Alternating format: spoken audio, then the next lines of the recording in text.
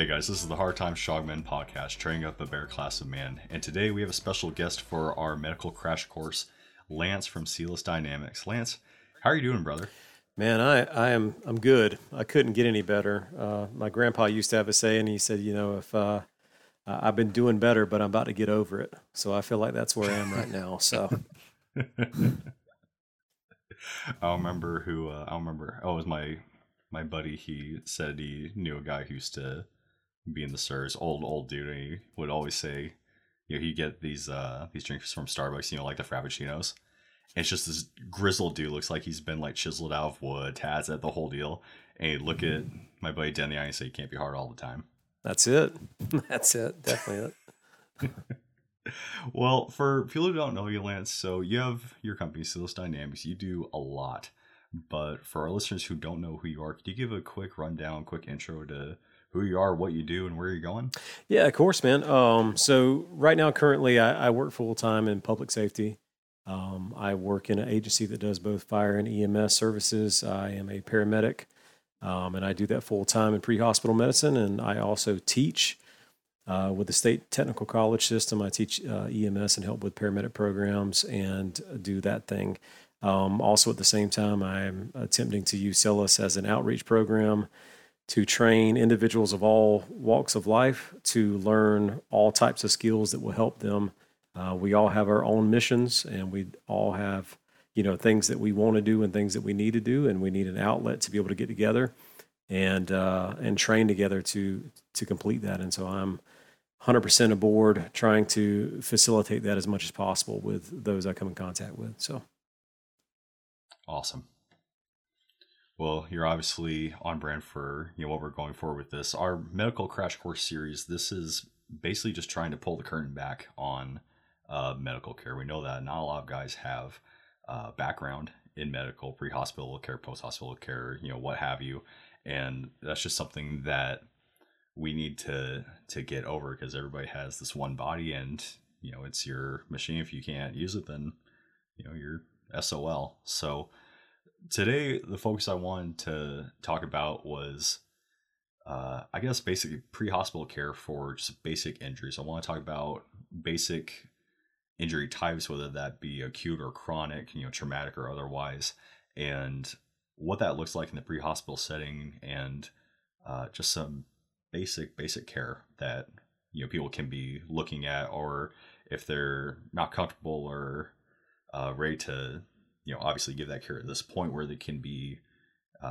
looking at and where they can be going, pushing towards in the future. yeah, of course.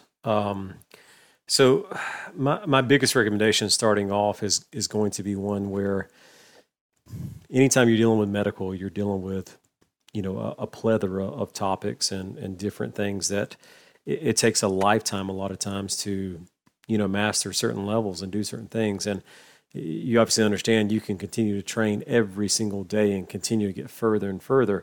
And that's the same way as any topic that you want to get into.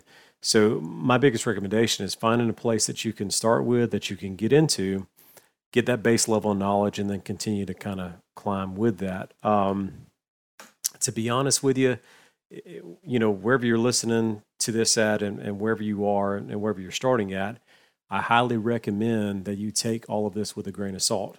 This is not the only way of doing things. And I fervently teach that. Every class I teach, I tell every individual, this is a way of doing things, not the only way. And, the things I teach medically, obviously, is going to be evidence-based medicine. It's going to be, recognized best practices and that kind of stuff. And there are certain things I will be very staunch about in saying, yes, we need to try to deliver this care in this method and do that. But there are openings, to go. And so one of the things I was taught very early on, is one of the first days in med school, individuals are often taught, everything I teach you, 10 years from now, 50% of it will be wrong. I just can't tell you which 50% it's going to be. And that's very important to understand, because with medicine, we evolve constantly. We are practicing medicine, which means that what we are doing right now may not be accurate in 10 years from now. What we were taught 10 years ago may not be accurate now. And I think we've seen, an insane amount of that occur. And understand the relevancy and the time that it takes for these practices to come online. We know right now if you open up an EMT textbook or you open up a paramedic textbook, what you are reading in that textbook right now was something that was being talked about and approved approximately 20 years ago. And that's easy numbers for us. So if you think about right now, 2023, we would be the amount of information going to a textbook would be several months after the invasion of Iraq. That's where we are right now. So that shows us how we need to grow and how we need to push forward with the way that we use technology, the way we use conferences, the way that we use classrooms to expedite that knowledge forward. So 100%. And thinking back to nursing school, to gold standards and evidence-based practice and everything else, we had instructors who wouldn't teach by the book because they were falling back to their prior training. So, like you said, making sure that your personnel, that your trainers are spun up to speed, and that everybody's on the same page is absolutely essential. And, by definition, it doesn't happen. So, very, very huge. But I do love what you're doing with Selous with, taking a more holistic approach to, to the problem of not just targeting, fighting age males, but, taking the family, taking the wife, taking the kids, anybody who wants to learn, can learn. That's absolutely essential. that's right. And we often think that our force multipliers are going to be buddies and they're going to be, these guys over widespread areas and all that kind of stuff. But really, we need to start looking at how the world works around us and how other, nations, countries, lands, regions have gotten into certain conflicts over the years and what they've had. And, if you are, just a everyday guy and gal and you have no commitments whatsoever, you have no family, you have nothing, this model may not work for you. You may be completely fine trying to tap in with other individuals who are solos and make a run for whatever, but there's a lot of us with families, and we have to figure out how to incorporate the total picture into what's going on. And I will say this, and I've always said it, but if you are talking that you're out there training, you're a guy with a spouse, you're a gal with a spouse, and you're the only one in the household training, then you are definitely far behind on what needs to happen. This needs to be an entire team approach. You need to have the entire family involved. A lot of times we try to take the significant other out of the equation and say, oh, well, they're not interested in that.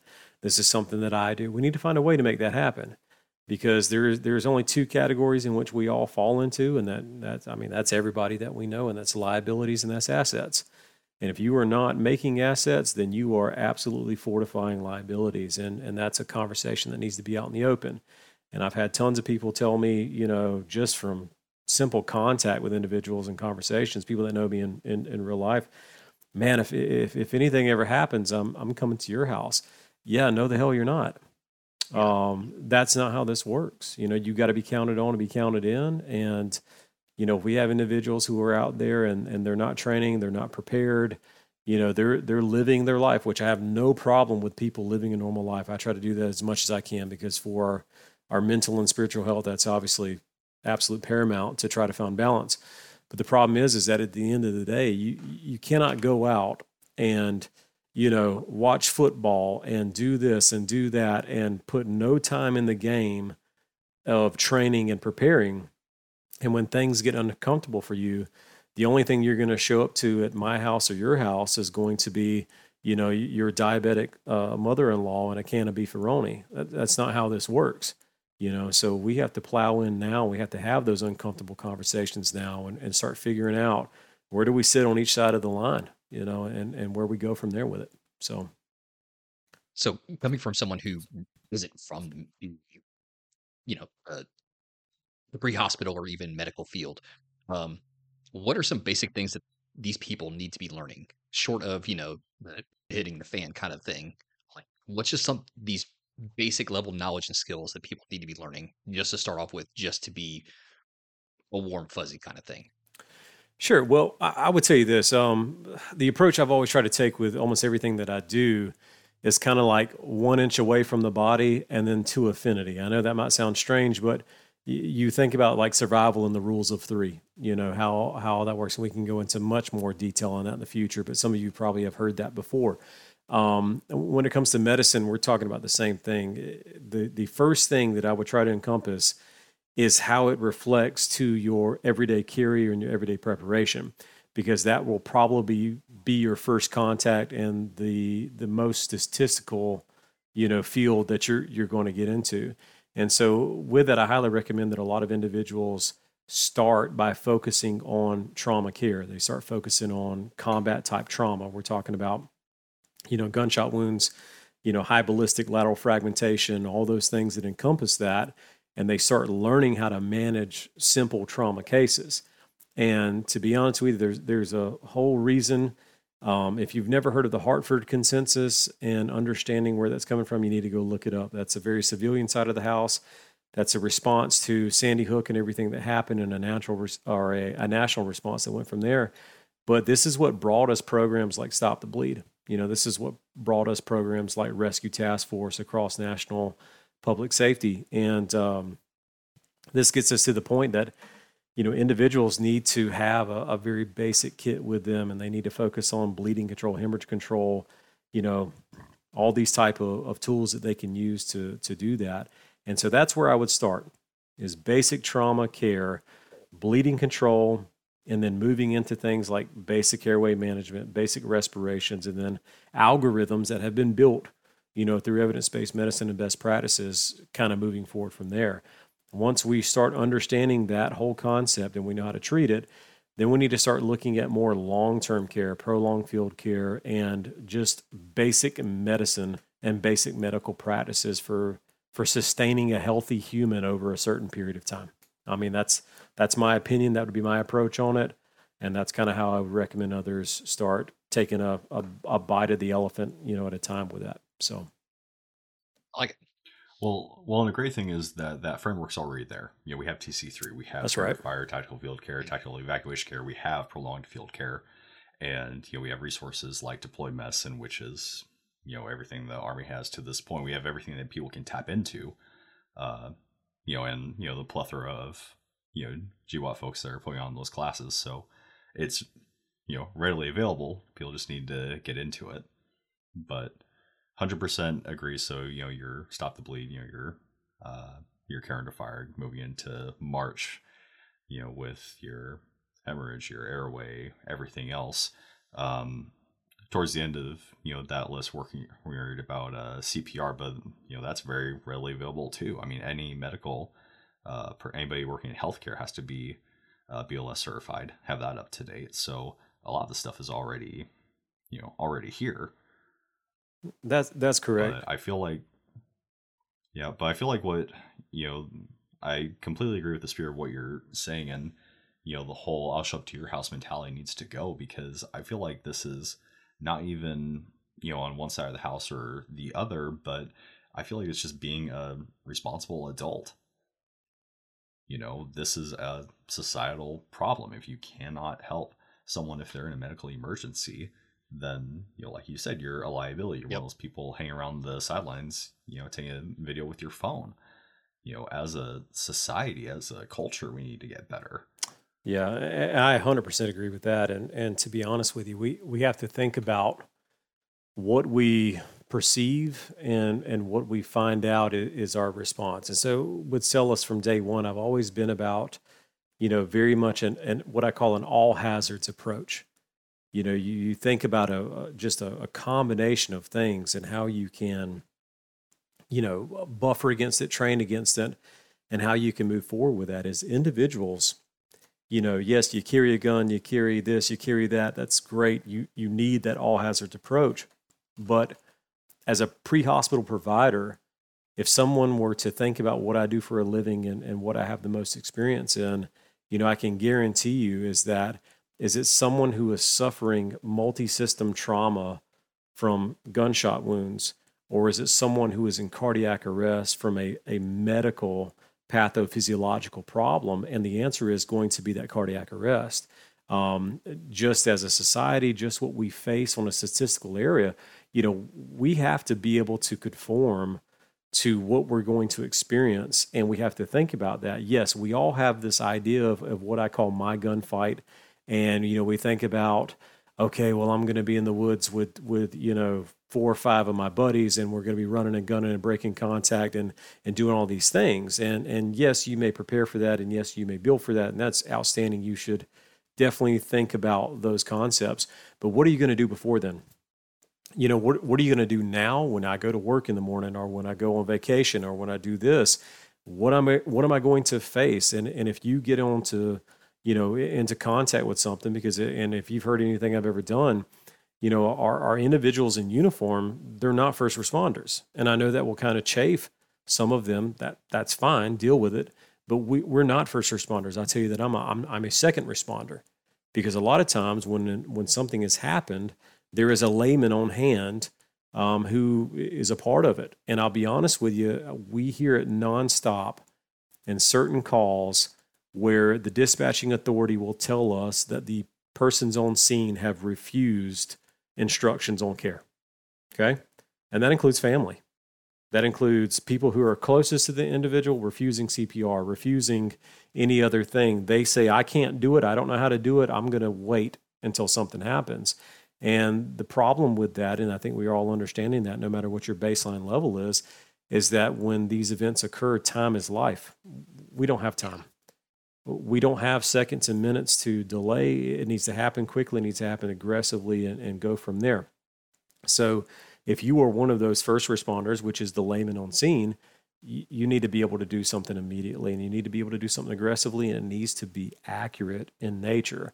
So if you think, and I'll tell this to anybody out there, if you think you are above going to take a CPR course because you think that that's not sexy, you think that that's not, SEAL Team 6 enough for you, you're wrong. I'm just flat out telling you are wrong.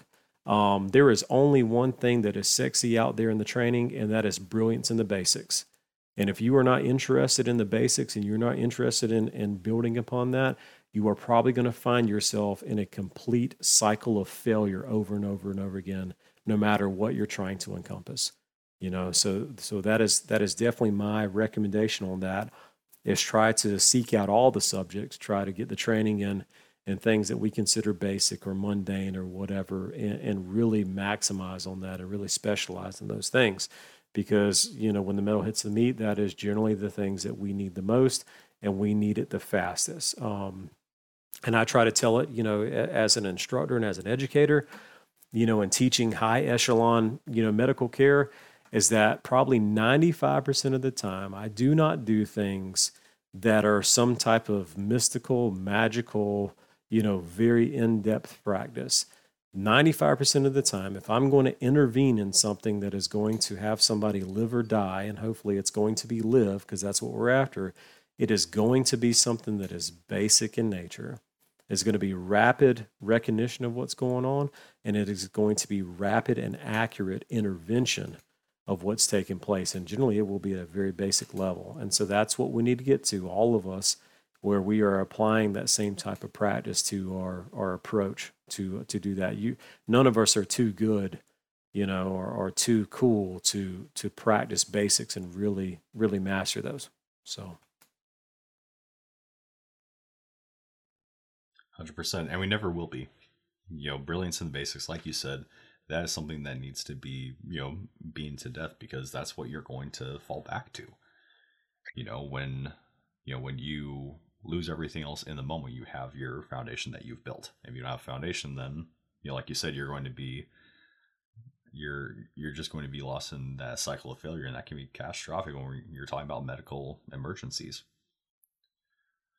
So, digging a little more into the subject, so let's go into some basic types of injuries. So, some injuries sustained. So, lacerations, abrasions, burns. So laceration, you want to dig into that, and that can be, small, large, small, whatever you feel like will be most effective. Yeah, and I'll preface it by saying this: the way that I was taught originally was a ditty, and I think we've probably heard this term before. but it was keyword callop: crush, abrasion, laceration, incision, and puncture. And those were the 5 types of wounds. And obviously, I've learned that there's more and there's different variations, but at the core level, I actually still will teach that concept. And so when I break this down, okay, and bear with me for a minute, there are things that we need to understand about the parts of the body that will be affected by this, okay? And if you can imagine in your mind, obviously we're here on audio, and so you have to use your brain and create images of what we're saying. But these practices and these wounds and these aspects will cover certain areas. And I need you to take the 4 limbs of the body, the arms and the legs, and I need you to separate them into their own zone. And then I need you to take the core of the body, which is going to be the chest and the abdomen, and I need you to keep it in its own zone, okay? And then later on, we'll talk about the head and how, our nervous system and everything takes effect and how it'll be its own zone and everything like that. But when we get into concept of lacerations, right, and this is simple as it is, a laceration means that we have some type of object that is sharp or it is fast, and it will cut through flesh and it will create an elongated channel through that flesh. And it can be deep, it can be shallow, it doesn't matter. But if we've probably all cut ourselves before with a knife, and you know what that looks like, okay? When you take a dive into the anatomy, the limbs or the extremities, they are the ones that we are probably going to see the most musculoskeletal damage and vascular damage faster than the other zones. And the reason being is because the limbs are made for one purpose: to support the skeleton, to support the body, and to create locomotion and movement for that to occur. So yes, they are full of muscle, they are full of blood, and they are full of bone. They will create any type of movement, any type of dynamic, type of activity. That is their sole purpose, is to support the rest of that body. So when this occurs, the best thing that you can look for, and the quickest thing you can look for, is how deep is this laceration and how bad is it? How much are we bleeding from this, right? And I will explain this and try to keep it as basic as possible. But there are 3 different types of vasculature that we will find in the body, okay? And in the base level, they are built by size. And I try to basically describe this even in EMT courses, where we think about going to Lowe's and we look at plumbing and we look at plumbing supplies and we look at pipes and couplings and all these different things. Here's what we're looking at. When you take a look, the largest pipes that we have in our body, they're going to be of 2 categories. They're going to be going and they're going to be coming, right? And the central thing that ties those together is going to be the heart. That's going to be the grand pump or the grand motor in the body. And all of those pipes that are moving away from the body, they are supplying oxygen-rich blood to the tissues, which we must have, and those will be arterial in nature. Those are going to be arteries, arterioles, and they're going to go into the capillary section and then switch back and start going into the pipes that are going to bring blood back to the heart, right? And the blood that is coming back to the heart does not have that oxygen-rich characteristic to it. It has given its oxygen to the tissues, and it has picked up metabolic waste, mostly in the format of carbon dioxide and other elements, and it must now get rid of those elements out of the body. So when we come away from that, those capillaries switch into a venous model. We go into venules, which are a little larger, and then we go into veins, which are even larger, back to the heart. So on the actual extremity portion of what we're looking at, if we cut into that flesh and we cut into that tissue, I need people to understand that most of the time, almost all considerations, is that arteries and arterioles are much deeper in the tissue than what we see veins and capillaries, okay? And so a lot of times if you have a shallow wound channel, for the most part, thankfully, we will run into a venous type of bleed. And that means that we're not seeing a spurting type of blood. We're not seeing it match with a pulse. A lot of time it's slow and it's oozing coming out of those pipes. That's great. That's really what we want. That's what we would love to work with and deal with. But then sometimes when we go into certain places and we go to certain depths, that's when our wounds will develop an arterial nature to them, where we will see a much more larger source of blood and bleeding, and we will see a pulsatile type of bleeding, where the pulse matches what the heart is doing. And we know we're pretty much in trouble when it comes to that, because obviously we're understanding you only have so much blood in your body, and every individual person, you only have so much blood. And I know we're all taught that we all have on average 5 liters of blood in the body. That's actually not accurate. It's actually weight based according to your size. And I will tell you right off the bat, if you were a male, what you could do if you want to figure out how much blood you have in your body right now is you need to turn your weight into kilograms, right? You need to be able to take that pounds, and you need to be able to convert to kilograms. And basically from there, what you're going to do is you're going to multiply. A male is 75 milliliters per kilogram. If you take that number, you're going to get a 4-digit number, right? Which will be how many milliliters of blood you have in the body. If you just put a decimal point after that first number, you're looking at liters, right? So myself, I weigh about 235, and for myself, I'm looking at close to about 8 liters of blood that's in my body.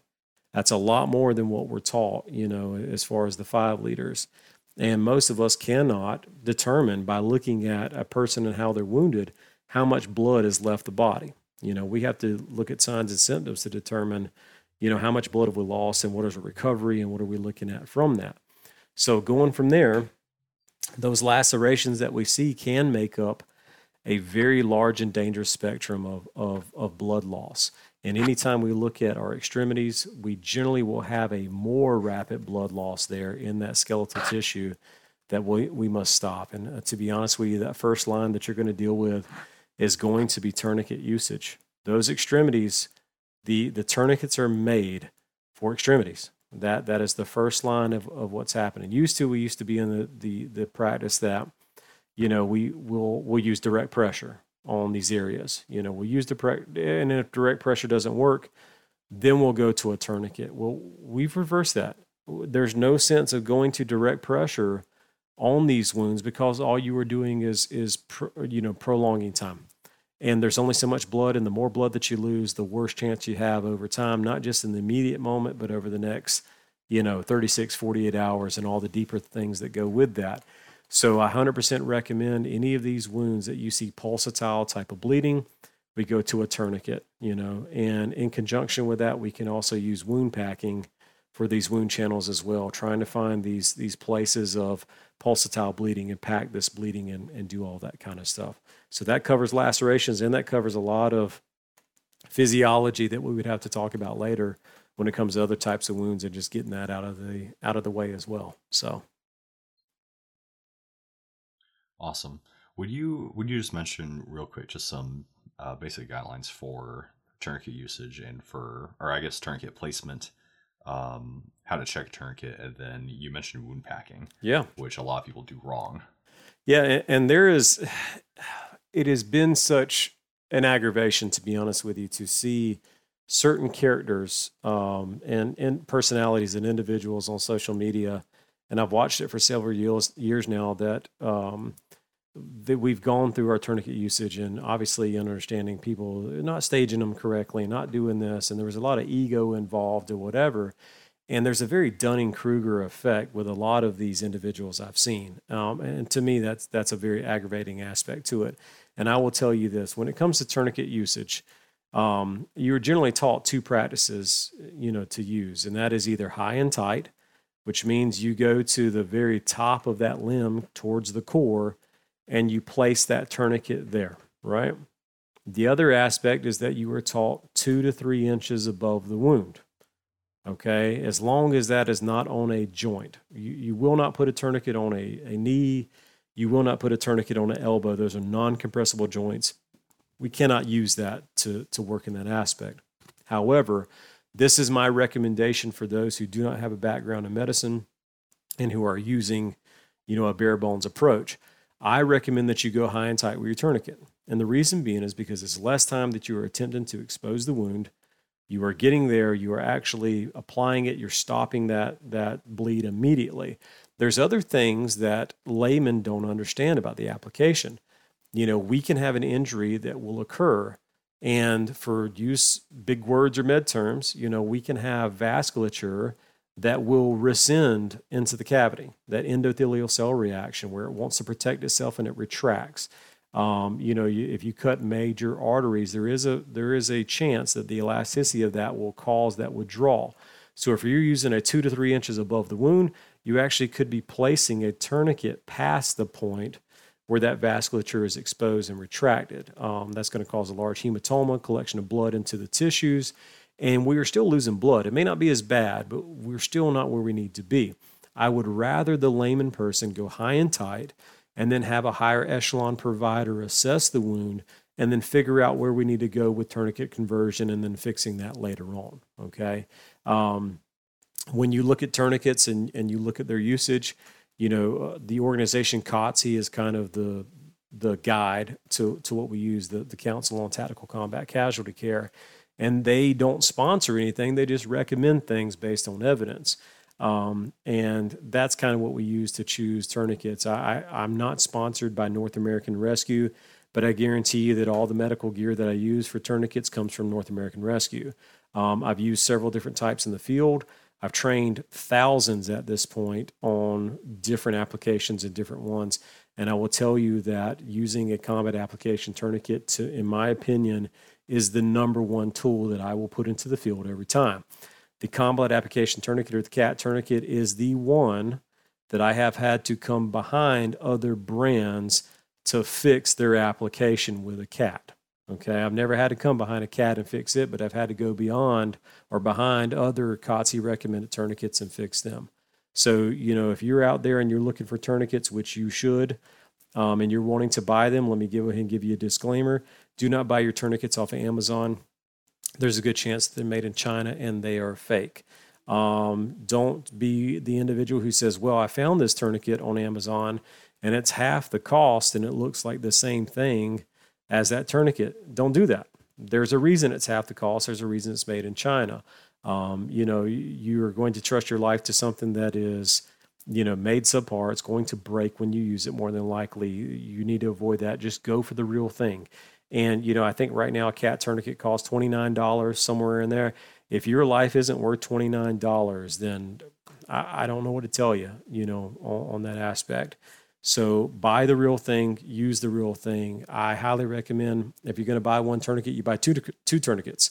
One's a training tourniquet, one's a real tourniquet. You mark the one that's the trainer and you use it. We understand that even though they're great, there's only so many times they can be used and tightened until eventually they all will break. You don't want that being your primary. You want that to be your actual trainer. So that's my recommendation for the tourniquet usage. Obviously, tourniquets can only be used on extremities. There's other scenarios that we can create junctionals, but that's much more down the road and their application on that. But definitely for lacerations, definitely for deep wound channels.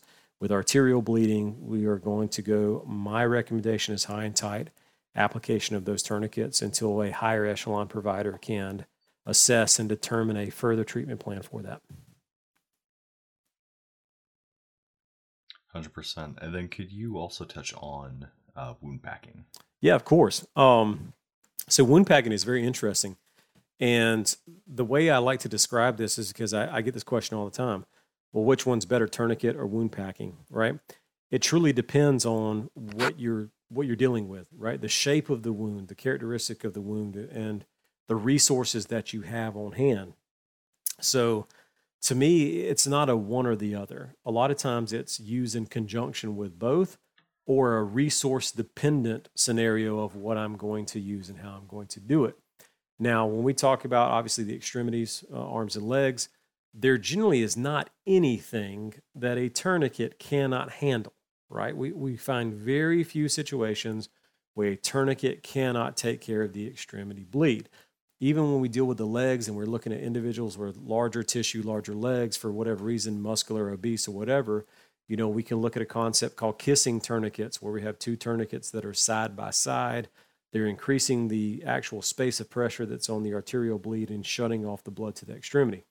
But if we kind of move up from those areas and we start talking about junctional areas, in our pelvis, in our hip, in, our armpits, underneath, our subclavian areas, even all those locations, we can't put tourniquets on those places. Yeah, you can use junctional tourniquets, but you would have to have a commercial tourniquet or you would have to be able to manufacture a hasty improvised junctional tourniquet very rapidly, which I'll be honest with you, even with advanced providers, a lot of them cannot do because they just don't practice it enough or they don't have the resources on hand.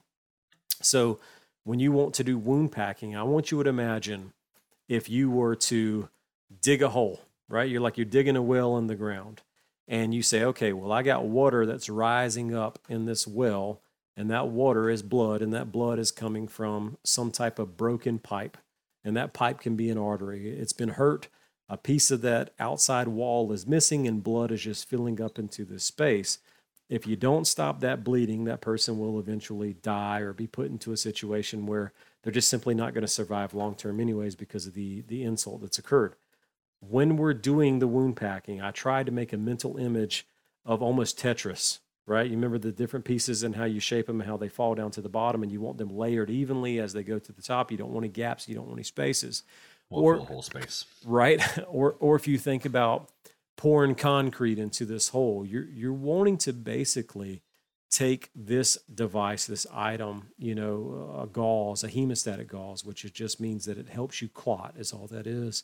And you want to pack it forcefully and tightly into the entirety of this space, because you're creating a false wall against the vasculature that is bleeding. You need to create a wall there in which the blood can slow down, because only when it slows down is it going to allow clotting abilities to take place and the bleeding to stop. And so then we're going to continue to pack that wound channel all the way out to the surface, like Tetris, fill in all those gaps. And then we're going to get to that place where we come to the outer edge. And then at that outer edge, we can apply direct pressure. We can use pressure bandages and keep that plug in place to stop that bleeding, until we can figure out a surgical answer for that damage that's been done. Because all of this is based upon the ability to access surgery in the end. A tourniquet is no different in a conversion. Wound packing is no different in its conversion. We all need definitive care to take care of this at the end of the day. So, and there's two types of items that we find for wound packing. They're going to be the hemostatic gauze and they're going to be regular gauze. The hemostatic gauze, the biggest ones that we see are going to be the Selous, and they're going to be the quick clot. Those are the ones that use a hemostat, which helps encourage clotting. It's either a chitosan or a kaolin, which means a shellfish or a crustacean or a clay-based material to help encourage clotting, or just regular gauze, which has nothing in it. But obviously the hemostatic will cause a clot to occur quicker than the regular gauze. And that's something that we need to understand when we go to use those in our kits, about what our limitations and our times are as far as the application of those devices will be. What's your opinion on some of these guys saying, "Oh, well, for wound packing, I just carry around a tampon"? Jesus. I have a very simple process to that. And I don't mean to be, yeah, I do. I'm an asshole. I'm just going to say that. Do it. I do mean Send to it. just go for it. If you think that a tampon will take care of bullet holes, you neither understand vaginas nor bullet holes. Okay. And that goes back to simple principles for you. Okay. That tampon is used to control, approximately 30 to 50, cc's of blood, maybe total. This is even that would be a widespread, version of it. More than likely, you're probably talking about much smaller than that, 5 cc's maybe. But the issue with that is that if you think you can take this small plug of cotton and put it into just the middle of a channel and expect it to perform, you have no idea what's going on underneath the surface there. You need to be able to put, I'll put it this way. When we use live meat in training, which we do often when we do wound packing, I have simulators, but I always love to use real meat to simulate because it really sets the tone and brings it home to individuals. I can take, 2 4-yard, talking about 16-foot long, right, rolls of gauze and put them into one wound channel. You're talking about a massive amount of gauze going into a wound channel. That is nothing compared to a tampon. And what's going to happen, if you place a tampon into a wound channel, it is just going to continue to bleed underneath it. You're going to have this large pocket of bleeding and this hematoma will occur, and the blood loss has not stopped. Eventually, it will soak all the way through, and blood will go past that, and it is nothing but a conduit. It's a mop at that time, and blood will just continue to come out of that wound. So if you think a tampon is going to work for this, then I'm sorry, you're wrong. That's just not how that works. That's never been a thing. That never will be a thing, and you need to go ahead and just dump that and go to things that are known to work. So We all knew the answer to It goes that, back to but it needed to be said. you just want to be inflammatory. Oh yeah, yeah, I had to. It goes back to how serious you take your health and the people who you plan on being under your care. It's the same thing as trusting an off-brand tourniquet or these weird practices that aren't based on evidence that are just he said she said sort of stuff. That's this is too important for not just yourself. I mean, you can do with you what you want, but if you're planning on taking care of somebody else as a good Samaritan, or as a husband, as a father, as a community member, then you need to do your due diligence here. Absolutely. And Absolutely. there's so much stuff in life that you can just skimp on. You can buy the cheap stuff, and I feel like one of the most important things in life is medical, and you should not ever skimp on quality on that stuff. So don't buy cheap on this crap. Just to give you a quick anecdote, I had a med class years ago where a gentleman showed up and he had what he called an IFAC, and he had like things like zip ties, in his IFAC, and he was going to use those for tourniquets. And yes, yeah, 100%. I joked because when he dumped out his IFAC, it was very much like the scene in Jaws where they catch that first shark and they cut up in his belly, and there's like a boot and a license plate and just trash in there. And that's kind of what he was rolling with on that. And it's just, it comes from, oh, well, my buddy who's this and that, or my buddy who's friends with this guy, this is what they said that they use, and this is what we can. And that's not how that works. We have to be able to, in all things, go into evidence-based practices. And I'm one of those individuals right now that if you came to me and you show me evidence-based medicine, and if it contradicts what I know, instead of digging in, I'll say, cool, roger that. Let's go in that direction right now. I'll adapt immediately, maintain my flexibility, and we'll go into whatever that best practice is. Now, we'll do that until that changes into something else. And I feel like that's how that works with everything that we do, no matter the discipline. That should be the flexibility that we take to the field of understanding that things do change. We do learn more things, and we do learn better things, and we must always be able to move in those directions, whatever it may be. So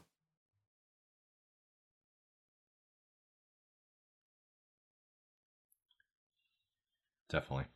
So moving on to abrasions. So abrasions, scrapes, rubs, it's trauma to your integumentary system. It's trauma to your skin, causing enough kinetic energy, scraping against that outer layer to where you're actually causing damage. You're opening up that, those lower levels of tissue. You have the opportunity to get infection to, depending on the severity, affect the underlying anatomy there. But obviously this will base on severity, but what should be some highlights for people wanting to manage this on their own? So when we think about the skin and we think about its purpose, we're talking about, number one, is to keep the outside world from coming in, right? It's to keep the inside of us from coming out. And it's also to help us regulate both our temperature and our, ability to maintain hydration, electrolytes, everything else that goes with that. And that's why we see in burn patients or whatever that exchange and third spacing and all that other kind of stuff. Now, when we have abrasions, we're generally taking just the outer layer of the epidermis or a little bit of the lower layer of the dermis, and we're taking that away from some type of kinetic force. Your drug against something, friction generally is what's based upon that. A raspberry, road rash, whatever that is. I was gonna say road rash for sure. For sure. Yeah. And we're taking that layer off. Now, at that top layer, a lot of times it's not very deep vasculature there. We're looking at capillary type effects. So if you look at that raspberry, so to speak, you'll see these little droplets of blood that are really small, and that's the exposed capillary that are just, blood is just coming out of that area. Now, for the most part, it is an annoyance for us, right? Everyday life, it would be an annoyance. Long-term application, though, we do look that once we have an opening in that flesh, then we now have the ability for bacteria to enter an unprotected space and come into the body. No matter what, if you look at, all the things, if you're not dealing with massive hemorrhage in the modern battlefield or immediate airway compromise, the number one killer of individuals to this day is still infection. They survive, they go home, they go through the process. Infection is still that killer that faces them. So with us, if we're talking about austere environments, we may not have antibiotics, we may not have, sterile supplies or whatever. You will be dealing with that same concept. So I highly recommend anytime that you find yourself with that abrasion, what needs to happen, we need to bandage that. We need to protect it, and we need to make sure that we are trying to keep a minimum amount of stuff that's going into it. In the process of how the flesh works and what occurs is we can't keep something covered nonstop. Okay? You look at anybody who's in wound care or they're in, any type of long-term, ulcers, decubitus, whatever it may be, you cannot just keep that covered nonstop, because generally we have three different things that are trying to kill us at any given time on the patho level. We've got fungus, we've got bacteria, and we got virus that's trying to get into our body at some point.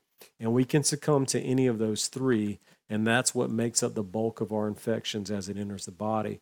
With that entire aspect, though, we have to be able to say, okay, we've covered this wound. However, this wound still needs to open back up. We need to be able to actually take the bandage off, allow some things to dry out. We don't need to keep it wet full time, because if we take, bacteria and we wrap it and we keep it tight and then we create an anaerobic environment, then we can start looking at fungal infections and then back and forth. So the best thing is going back and forth, keeping it clean, keeping it washed, cover it again, let it dry, wash, cover it again, and so on and so forth. One of the awesome books that I've read years ago, and I still highly recommend it, is a book that's called Ditch Medicine. You find it online. It is very austere in nature. It's probably 20, 30 years old right now. But one of the interesting things that they showed in this book was using sugar to treat wounds in austere environments. And what's crazy about it is, the fact that the sugar was used, the case study was a man who had shot himself in the foot with a shotgun. So he probably had a hole in the top aspect of his foot all the way through, about the size of a $50. Well, that wound obviously doesn't want to close. It's a circle. It doesn't want to granulize very well. Approximate. Yeah. Mm-hmm. So he battled that, and it stayed open, and it stayed open, and it stayed open. Well, they started packing it with sugar, and it healed, very quickly. And the thing to realize with the sugar is that, at first when it's applied, it creates an anaerobic environment, which the bacteria doesn't want to be a part of. But if you allow it to sit and mix with the fluid that's coming out of the cells, it will create this liquid goo that will attract anaerobic properties, and then it will turn into infection in other ways. So what they would have to do is pack it with sugar, and then 12 hours later, unwrap it, wash it, clean it, pack it with sugar, unwrap it, and then continue this process over time, which allowed it to heal on its own. So that takes some ability to observe and do those type of things as well. That's so interesting to me. Very, very cool how that works. Very cool. So yeah, any abrasions, whatever you're looking at, whether it's a small abrasion versus, a larger, like an avulsion, where we have a flap that opens up on something, you need to understand, has the vasculature been affected? Is the tissue necrotic and dying because of it? How can we affect that? If we're getting larger, where we need to debride the wound and cut off the dead tissue and then apply or whatever. And those are things on the simple level. We just don't have good answers for that, obviously, with a lower echelon treatment. But for sure, no matter what you're doing, the skin is the baseline layer. Protect the skin. I know we're all dudes and we're hardcore and we're this and that. Use lotion, right? Especially in the wintertime or whatever. When you get cracks in your skin and your fingers are all, like mine are actually right now, I should preach into the choir. When you have problems with that, those cracks in those areas allow bacteria to get in. It allows infection to come in. And in an austere environment, if you're staying wet, if you're staying sweating, if you're staying, not letting your your clothes dry, your boots dry, you will develop sores, and those sores will fester and cause infection. It will kill you in the end. So you have to be able to take care of that skin layer and make sure that nothing can kind of get into the body from there on those. So very important. Jesus, as we're all sitting here checking our fingertips to see how cracked they are. We're all gonna Well, I we're was all just gonna thinking, die. I never had this issue until I moved to Texas. I'm from Oregon Yeah. originally. Gotcha. But I moved to Texas, and my thumbs especially, like, they will like open up like overnight to where they'll bleed. Sure. Like it's absolute insanity. But to your point about about those friction points, and just it will sneak up on you. It will sneak up on you so fast. I know that we've all had issues with like boots, just like Yeah. rubbing into your heels, into your toes, into the balls of your feet, top of your feet especially.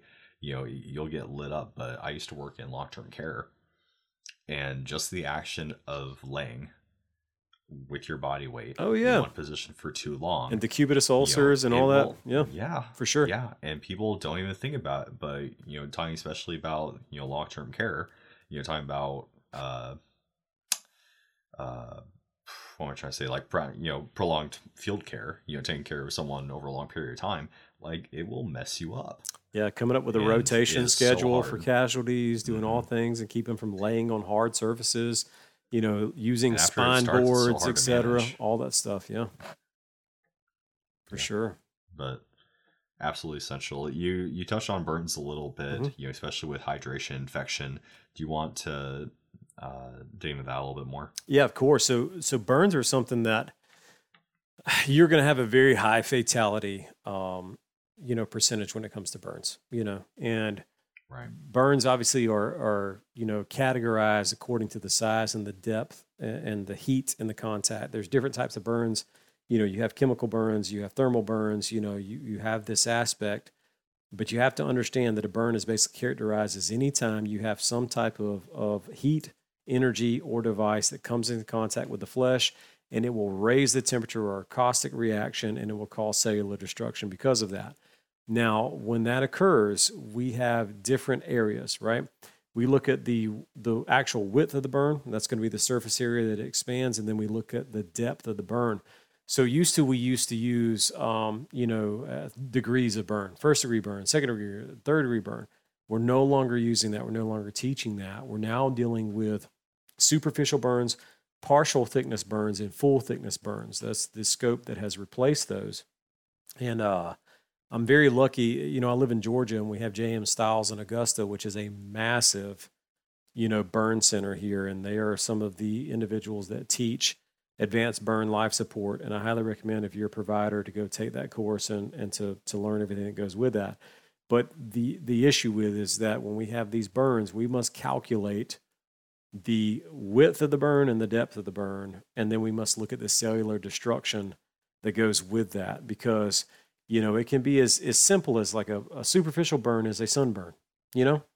It's a little bit red. That's it. You have the outer layer has been affected by some type of radiation or even thermal contact, and we just have that destruction. Now, over the next couple of days, it's going to dry out. The cells are going to die. You're going to start peeling, and then the base layer is coming out underneath it. You're probably fine. When we get into superficial burns, which used to be the 2nd-degree burn, we're going to see the redness, and we're also going to see the developing of blisters at that point, and even what is called light sloughing, which is where the tissue is dead on top and it's just coming off, like you can peel layers like you're taking a blister off or something like that. That can get a little bit worse, obviously, and very prone to infection or whatever. And then the full thickness burn is going to be anywhere from what we call the 3rd-degree burn to the 4th-degree burn, where we are burning through tissue, we are burning through nerve, we are burning through bone even sometimes, depending on how we have it. Now, the management of burns is going to be a game of long-term care, right? Because it's not the burn that kills you, it's the metabolic effect upon the body. And if we look at areas like extremities, and if we have what we call as a circumferential burn, which means it burns all the way around the edge of that flesh, you got to think about that burn. If you ever cooked a steak and you burned a steak or anything before, you've looked at it and you say, damn, that's tough. I probably don't want to eat that, right? Same thing with any other type of flesh. It's going to be hard, it's going to be leathery, and it's going to build what's called an eschar. And if that happens on an extremity, it's going to be tight, And what happens is that flesh is going to want to swell against that because of the edema and the fluid that occurs. And we can most definitely have something called compartment syndrome that occurs. The blood flow versus what is returning is not adequate, and we are going to probably lose that limb, if not cause death, through the metabolic waste that builds up in the body, which is very dangerous at that point in time. You'll even, if you ever want to look at a fasciotomy, escharotomy, you'll see these images of them cutting deep gouging cuts through the flesh and the fascia. Long. Yes, to allow the tissue to expand. It's pretty gruesome. It's pretty terrible. That's probably a place I would never want to work as a burn unit. I just, from learning and being a part of that, that's a terrible thing going on there. No, it'd be miserable. Yes, 100%. Yeah. So you have that going on, and then the other thing is that the effect of the body. We understand that the tissue in the skin, like I talked about earlier, it is that outside layer protecting you from, damage, infection, all these things. But when we upset the balance of the way that tissue is built, we are made of nothing but fluids and salts. At our basic level, fluids and salts. If you know what electrolytes are, you ever taken a common, chemistry class or whatever, you will understand that every electrolyte, whether it's potassium, calcium, sodium, whatever, it is a salt. It is crystalline in nature. It doesn't have to be sodium chloride to be salt. It is a salt. And so what occurs is we are always looking for the movement that's appropriate in these electrolytes and these fluids throughout the body, and that's how we do everything. That's how we live. And so with these burns, we are opening ourselves up for the fluids and the salts to move out of the places they are supposed to be into places they are not supposed to be. And if you ever want to look up third spacing or interstitial fluid, you'll see that. And these burn patients will weep. This fluid will continue to shift and it will happen. And what it looks like is really no different than a patient who has massive blood loss. The amount of blood serum in the vasculature will decline. Blood pressures will drop. They will look like shock is occurring. There's things, it's relative hypovolemia. And so with these individuals, we must have very aggressive fluid resuscitation with them to keep them. Because what happens is that if we have this collection of, of metabolic processes and waste, it's going to kill the body processes. A lot of our burn patients don't die from the burn. They die from the secondhand effect. We'll see our kidneys fail, our liver fail, our lungs fail, and our brain fail. Something called MODS, your multiple organ dysfunction syndrome, is going to kill them. It's going to wipe them out. That kidney failure is very real because if you look at all these metabolic processes that are in the blood that are trying to be processed out, it will kill those kidneys and lead to, very aggressive death from there on out. I will tell you this, if you're dealing with a burn patient on a simple level, do not put wet things on a burn patient, right? That used to be the thing. When I was in the military and even overseas, we had burn blankets and they come in a canister and they had this goo that was on them. We thought that was real high speed at the time. We come to find out that's not. If you are burned, do not put that extremity or whatever it is underneath cold water. It needs to be tepid water, which is room temperature, because if you think about how blood moves through the tissue, when you are hot, the vasculature opens up. When you're cold, it constricts and it goes down. If I have a burn, I have tissue damage. And if I put something cold on top of that, it causes the vasculature to shrink, meaning that on the outside edges, there's not proper blood flow, and the zone of damaged flesh will continue to expand upon the original area and become larger. So use tepid water to stop the burning process, to remove the heat. And then what we need to do is look at a dry, sterile bandage to go on burns, not a wet bandage to go on there. So dry, sterile burns on the management of that, and then looking at the concept that we need to be moving this casualty very rapidly to a place that we can get antibiotics in them, that we can get, a massive amount of fluid resuscitation in them. If you're ever curious to look at what is called the Parkland formula or the consensus formula on how to manage burn patients, that is the scope that we use pre-hospital and hospital on how much fluids will go into that patient. And it can be a massive amount of fluids going into them to try to maintain renal function and to get rid of the imbalance of electrolytes that's going on in them. So I was going to say it's enormous. Massive, very massive. So But definitely keeping it clean, keeping it dry, and trying to manage from there with them. So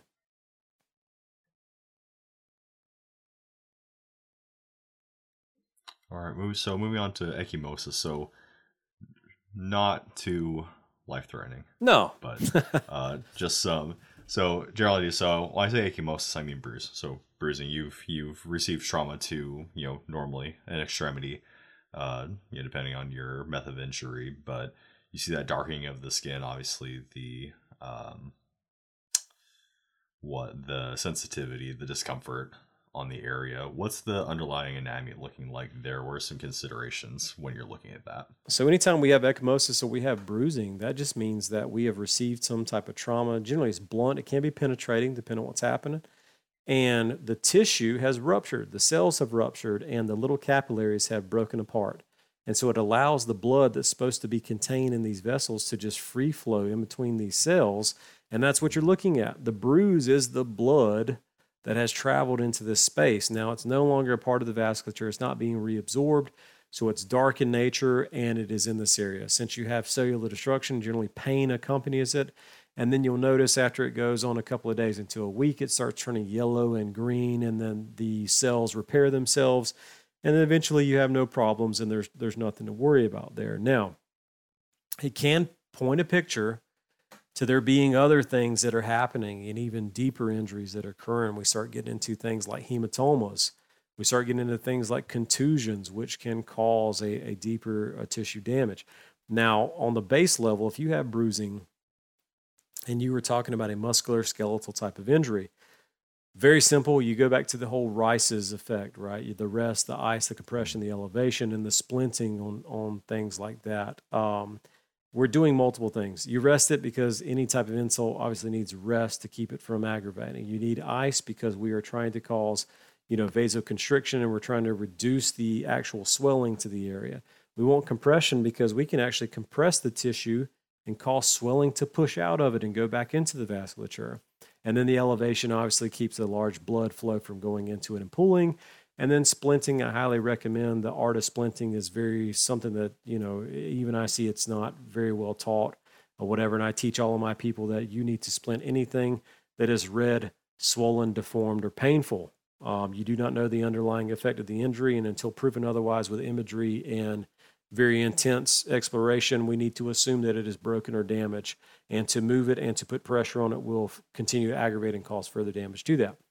So with that, that's just simple bruising. In the flesh, it is what it is. You've probably had some type of contact. However, if you want to look at more significant mechanisms of injury, then we can start looking into things like the head. If you see bruising around the eyes, that is something that is called raccoon eyes, right? That can mean that we have some type of head injury that has caused bleeding inside of the head. It could be a basilar skull fracture or a cribriform plate fracture, and that blood is now flowing in there. Now, generally, we're going to see much more aggressive signs, altered mental status, reduced, mental state, all those different things or whatever. And then you can also see battle signs, which is going to be that bruising behind the ear as well, where blood can pool there. That could be in conjunction with your head injuries, which if you look at your March algorithm, the H is going to stand for hypothermia and head wounds, right? And how to manage that. Now, the other thing is when we look at the torso, especially in our abdomen and our belly, a lot of abdominal injuries are not very sexy. We don't think much of them. We're like, yeah, whatever, you'll be fine, whatever. But there's a lot of death that can occur from abdominal injuries. And if you look especially around the actual belly button, the umbilicus, you can see bruising there. We call something that's colon sign right there. That would tell us that there is something that's going on where you could be free bleeding in the belly and in the separation of tissues in the abdominal region. That's where it comes to the surface, and we can see that the most, right? And then you look on the flanks, you look at your gray Turner sign, and that kind of stuff can signify that there's bleeding going on. So it may not just be soft tissue damage at the surface. It may signify other more complicated things that are taking place. But separating the bruising to the contusion and to the hematoma, The contusion is going to be a large amount of swelling in those tissues that's damaged, and it could involve bruising as well. Hematoma, or excuse me, contusions can happen all over the body. If you've ever hit, especially something the hard surface like bone or something, you can see a big pocket of swelling as well, that happens there. And then the other, your hematomas. A hematoma is a collection of pooling blood under the skin. It's much more aggressive than a bruise. You actually have blood that just will sit there, and it almost looks like jelly if you were to cut it out and pull it out. And so obviously that can cause issues like infection, muscle damage, tissue damage, all that other kind of stuff as well in those areas. But the biggest thing when you're dealing with bruising is try to determine if there's something that's more severe underlying the effect, how having a high index of suspicion, right? Looking at mechanism of injury and determining and saying, hey, how bad was that hit? And do we think that something is much deeper that's going on that we need to try? If it's something that's superficial, go back to your RICEs, manage it with something as simple as, anti-inflammatories, NSAIDs, Motrin, all that good stuff, and continue to treat it like a sports injury almost, if you will, to manage it in the end. So. And would timetable have a factor to play? I'm sorry, when you're looking at. Say that again. Sorry. Sorry. So would timetable, time factor have something to play in when you're trying to discern whether you're looking at hematoma or just a normal run-of-the-mill ecchymosis? Yeah, I believe so. And the reason being is because, certain types of hematomas are going to be, more significant, especially when we start looking at like head injuries and stuff like that, right?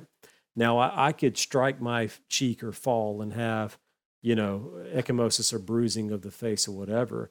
But when we look at the hematomas, we can actually have, especially in the head, deeper injuries. When you look at subarachnoid hemorrhages, right, and you look at subdural hemorrhages and all those things, you've got to think your brain has vasculature in it, has arteries and venules and veins and all that kind of stuff. And the blood that's in those veins is not supposed to just flow into the brain tissue. It's separated between, the cerebral spinal fluid and the meninges and the actual paths of blood flow. So anytime that we see that occur and we cause that rupture, it will cause the damage of that brain tissue as well. So anytime we have an individual who has head injury, has bruising, they are altered, they don't know their time, person, place, event, they're lethargic or whatever, that should be a very much cause of concern for us on that.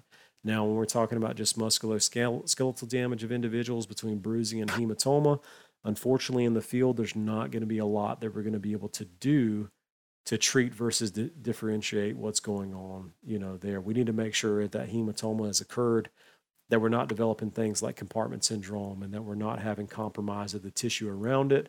Because obviously at the deep end of the spectrum, we're looking at, as simple as having pain and having a manageable effect, to looking at things like what is called rhabdomyolysis and having cellular breakdown of tissue. And that is going to kill the kidneys and kind of moving in that direction with it. So. Head injuries typically kind of harder to uh, discern between like hematoma and bruising just because of how badly any wound to the head tends to bleed. So yeah, and that's the thing, and I really am big on this, and I teach my people that the art of the physical assessment. You need to be touching these people, you need to be looking, listening, trying to figure out and using diagnostics to confirm what you already know. And I see it a lot. I see it in pre-hospital. I see it in hospital. A medic or a doctor will look at someone and say, "Okay, well, let's see what the imagery says," versus coming up with a differential diagnosis and trying to match that from there. Now, with the head itself, if you're looking at the exterior of the head, the scalp, the face, all these regions, yes, there is a lot of vasculature there. You cut the scalp, you cut the face, generally you will see a lot of bleeding. However, that is mostly superficial unless you hit some of the arteries that run into the face and the head. But a lot of times, simple direct pressure will stop that bleeding of that zone because they are not massive, arteries that are there. Inside of the actual head, obviously we go into the cranium and below, we have to understand that our brain stem and our spinal cord are encased. They are very special. They are inside of this packaging that's called the meninges, and they are encased in a fluid that's called cerebrospinal fluid. And that fluid is not supposed to mix with anything else. Blood is not supposed to go into that space at all. It is kept sealed in like different chambers, if you will, as it happens. So anytime we have a deep head injury that will cause, any type of a cerebral arterial bleed, subarachnoid hemorrhage, subdural hemorrhage, all that kind of stuff, the blood can cross over that blood-brain barrier. And if that occurs, that blood will be necrotic to brain tissue, meaning that it will kill brain tissue. And a lot of times those injuries are permanent. If you look at individuals who have strokes, there's two different types of strokes. Mostly it is going to be something that is a block or an infarction, and it's going to be a hemorrhage. And if you look at those two different types of strokes, the hemorrhage is the one that is most lethal to those patients because blood goes into the area. It creates something called a penumbra. They have to actually cut that necrotic tissue out to try to save it. And once the damage is done, the damage is done to that individual. So I highly recommend in the physical assessment of these patients, especially when imagery is not available and you're trying to manage them. Anytime we have a head injury, we need to look at the light end of the spectrum, which is going to be an individual who has altered mental status, right? They're not themselves, they're lethargic, all these things that are occurring, up into the point where we start looking at much more severe symptoms that will occur. A lot of times if we have what is called intracranial pressure, which we understand the head itself is encased and it has its own pressure there. If that pressure spikes and our cerebral perfusion pressure changes, the body will change, right? Because all the decision making is coming from this zone. And if we're putting that pressure in there, then we can start developing that increased intracranial pressure where the patient will begin to vomit. They will begin to throw up projectile. We can look at the eyes and we can see two different pupil sizes because the pressure is pushing on retinal nerves to cause that to occur, even to the point where it progresses. To think about it, you're inside of this skull. There's only so much room. If it's swelling, what happens to the brain and the brainstem? There's nowhere for it to go except for an outlet. In the bottom of your skull, in that foramen magnum, you have a hole. And that hole is where that brainstem passes and becomes the spinal cord. And if that brain is swelling, it will start pushing that larger brainstem through that hole in something that's called herniation. And in that place of that brainstem is where our primal things are. Everything that controls breathing, getting up into our pituitary glands, getting up into all all those areas that will control the body functions. And then a lot of times what we see are individuals, especially if you see this, if you want to look up what is called Cushing symptoms, where an individual would develop irregular respirations, they will developing a widening pulse pressure, and they will become bradycardic, means their heart rate will slow down. And a lot of times with these patients, if we see them in the field with a head injury or neurological damage, and we start seeing those symptoms, this is probably a pre-terminal event for them. That means they're probably about to die, especially in the accompaniment of what is called posturing.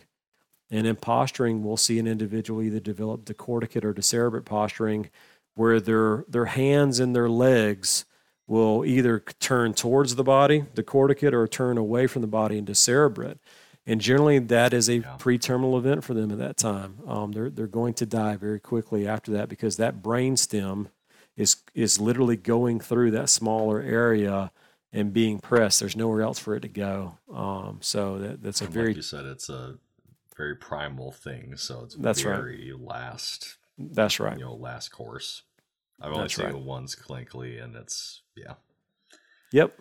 And generally, they don't make it to the hospital. If we see them in the field, we're probably going to have a traumatic arrest before we even get to a facility, just because that's going to be a very bad outcome, completely. So. Yeah. But, once again, thinking of the anatomy and physiology, right? So thinking of head injuries, thinking of the brain, right? So your vision, your speech, your motor function, like you mentioned, vomiting, looking at like Perla, like you said, make sure that the pupils are equal, that your eyes track, you don't have a bad nurse. I don't remember the terminology, but you don't have the shake when you're going to your, laterals. And like your ataxia and all that kind of stuff. Thank you. Nystagmus, yeah. Yeah. But, yeah. So, once again, very important to know your anatomy and what to look for there. And I highly recommend, man, even if you're not interested in medical, go buy an anatomy book, because if you're a gunfighter, if you think you're going to kill somebody without knowing what's in their body, you're wrong. You need to know what to hit. You need to know what to smoke. And if that, if that means studying it for that reason alone, that will show you all the things that you need to, encompass. And to me, hurting someone and harming someone is just two sides of the coin. Knowing one makes you better at the other. If that, in some weird way, if that makes sense to you, it definitely helps me to separate them out and understand the difference between the two. So, 100%. It's actually a project that we're currently working on, is making a set of targets that are stackable, that you can place on a standard USPSA target. Nice. So that people can be learning this underlying anatomy. That's great. As they're training other things. That's great. Yeah. One of the mottos with Selous is hunt, harm, heal. Awesome. You have to be equal in all these things, to succeed, in the end. So. Hey everybody, this is 6 and 7 with the Hard Time Strongman podcast, and we are coming to talk to you about our Patreon and Discord. Hey guys, our patrons get early access to all of our episodes. They get all of our exclusive pre and post shows, all of our spicy takes, all of our rabbit holes that we go on, everything that we want to include in an episode, but we can't because we need to stay on topic. And soon enough, we will be offering digital downloads, guides, everything that we've been working on in the background will soon be available to our patrons. So make sure to check it out. And come hang out with us on Discord. Speaking of the spicy stuff, this is where we discuss most of it. Once you're there, you'll get access to all of our in-depth discussions, including stuff like homesteading, fieldcraft, medical, camping, communications, shooting. You like ARs? Come talk to us about it. You like 4x4 vehicles and prepping? Come talk to us about it. You like tannerite, thermite, napalm? Come talk to us about it. All of the campfire talks that would get us kicked off of other platforms, it's right there in our Discord. Come join our community. We're active on Discord every day. We're interacting with members constantly. We have guys from every walks of life coming to contribute their expertise to all of these various fields and subjects that we've been talking about. Come join the Discord. Come join the Discord. Join our community. Build up that better class of man. Now back to the episode. Sorry, I really like that one. I wanted to write that down. It's all good, man. So musculoskeletal, so fractures and dislocations. Yep. So you mentioned fracture, you mentioned splinting, but we have compound fractures, we have internal fractures. What do people mean to be looking at here? Because we come from a lot of our listeners have a lot of different contexts, right? So you have your family men with rough and tumble boys. You have 20 somethings who are out. Who knows what the hell they're doing. You have fighters who are going to be seeing more of this stuff. But what's your word on that? So when we talk about fractures, we have to understand which part of the body has received the damage.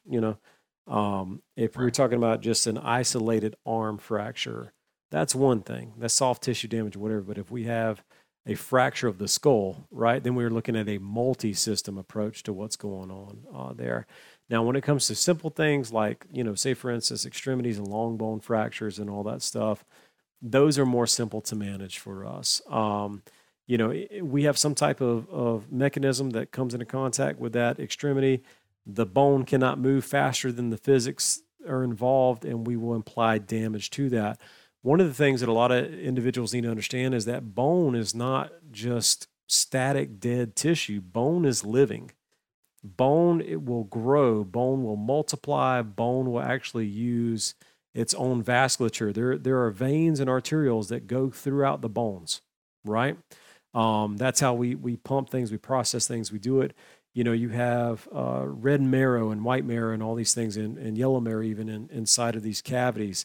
And that some bones, whenever they break, will actually have a large amount of bleeding in the cavity from that bone fracturing. So the thing is that to understand short-term effects, long-term effects. Short-term effects are going to be, say, for instance, that mid-femur fracture. that pelvic fracture, you can lose a lot of blood through these fractures, from a liter to a liter and a half in this area. Obviously, that may transmit to a person presenting as a shocky type patient. That's a lot of blood loss for them. So with that, we'll have a lot of musculoskeletal damage in the area, and then how to fix that long term. But when, we can even get to the point where we start moving away from that and we start talking about just regular bone fractures and how they work, is that we think of, the actual nerve damage, the loss of circulation to the end of the extremity and how that works. There's something that's called PMS that we use, and that's pulse motor sensation.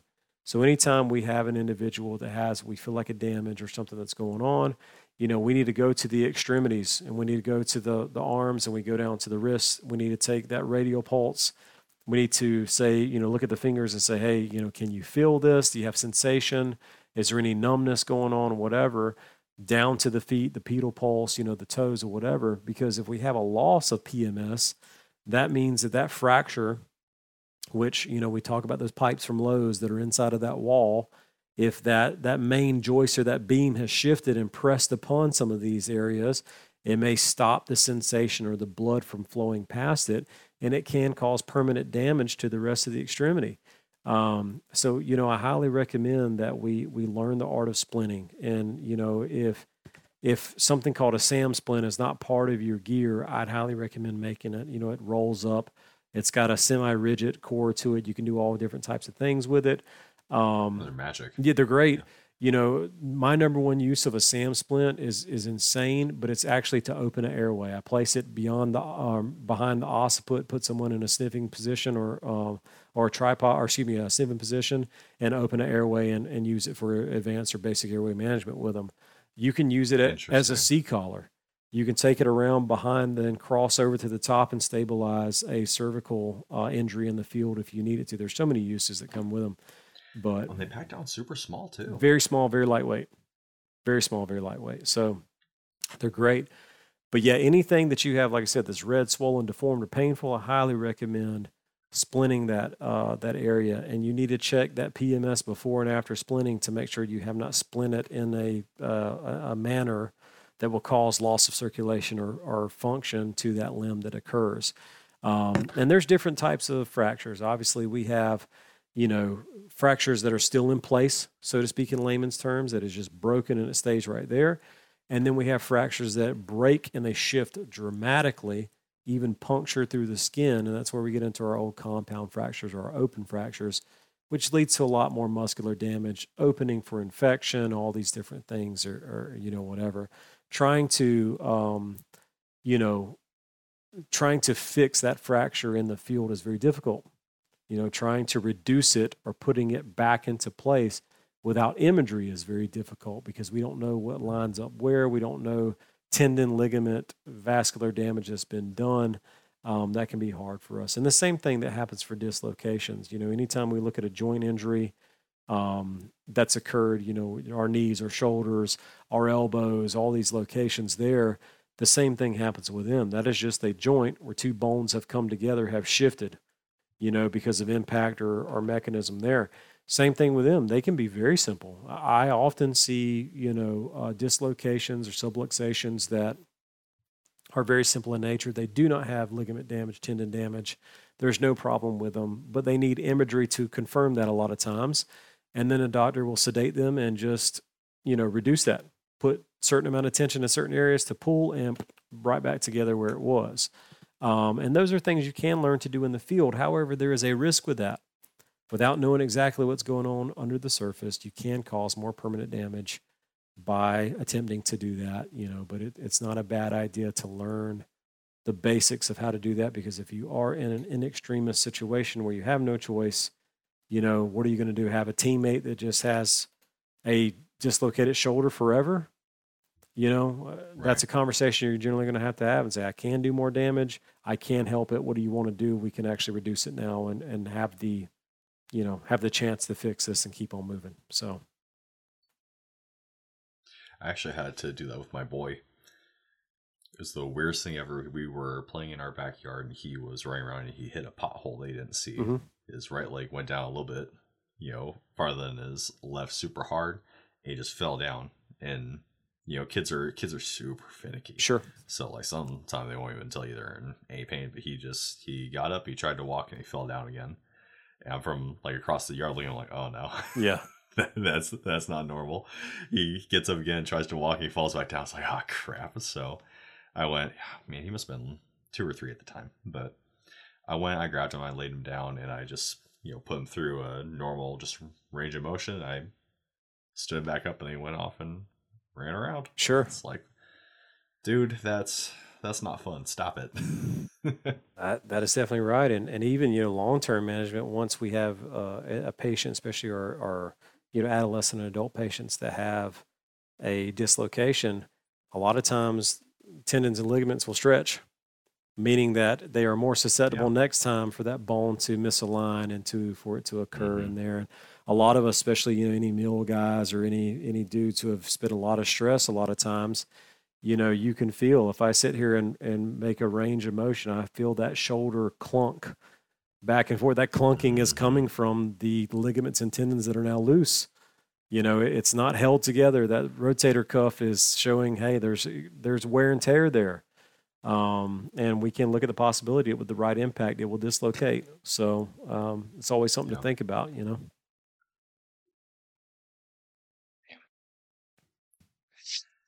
You'll be all right, Six. Take a breather, man. Everybody's getting super hypochondriac all of a sudden. They're like, this is hurting over here. I'm not even rotating checked my out. shoulder, and I can just feel the pain in it. Oh my God. Yeah. Just remember every time I do Click. a push-up, my shoulders click. Yep. It's like, dang it. That's normal. It's just keeping count. That's all it is. So. Oh yeah, I love it. Oh man. So same vein, sprains and strains. Yeah. So the biggest thing to remember with them is if you look at sprain and you look at strain, basically your biggest difference is the P in sprain is for pain, and then the T in strain is for tendon.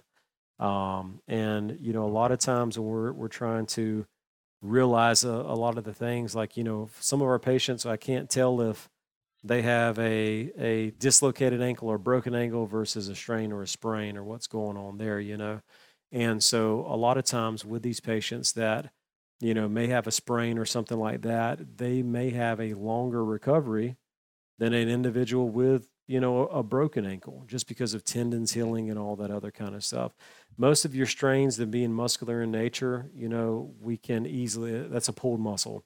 We can use, anti-inflammatories. We can use ice and we can use heat. The ice is going to reduce inflammation. The heat is going to encourage blood flow to incorporate healing that goes with that. When we get into a sprain, however, a lot of times tendon and ligament will be pulled, stretched, or damaged, and it will take much longer, even up to 6 to 8 weeks, for them to really get back to where they're supposed to be on that concept. So we have to be able to manage that, figure out what's going on with it, and understand. And we want to be hardcore, and we want to keep on going, and we want to walk on it or whatever. It's not going to help. It's going to make it worse.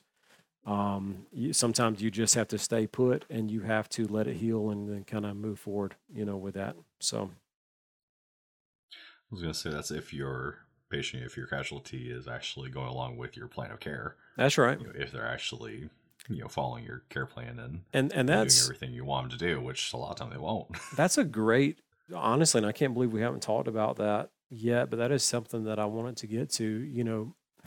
Whatever your reason, whatever your mission is, whatever you're doing, whatever your buddies are, whatever, if you don't have somebody in your circle that is medically trained, you need to go get somebody. And not just, okay, I've got, my guy over here, he took a CLS class back in the mid 2000s, and, he's pretty good at tourniquets or whatever. You need to get something more than that.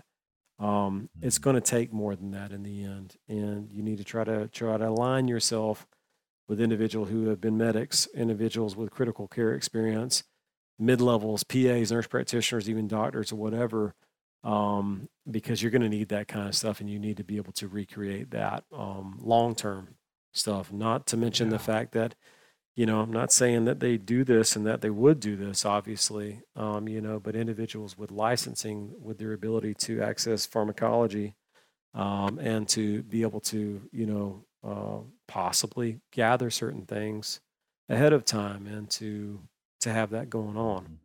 Mhm. So Well, or people who are close to a certain border, or honestly, you can get a lot of equipment. Um, obviously, this isn't the gold standard, but folks who work in and with animals. oh yeah, for sure. A lot of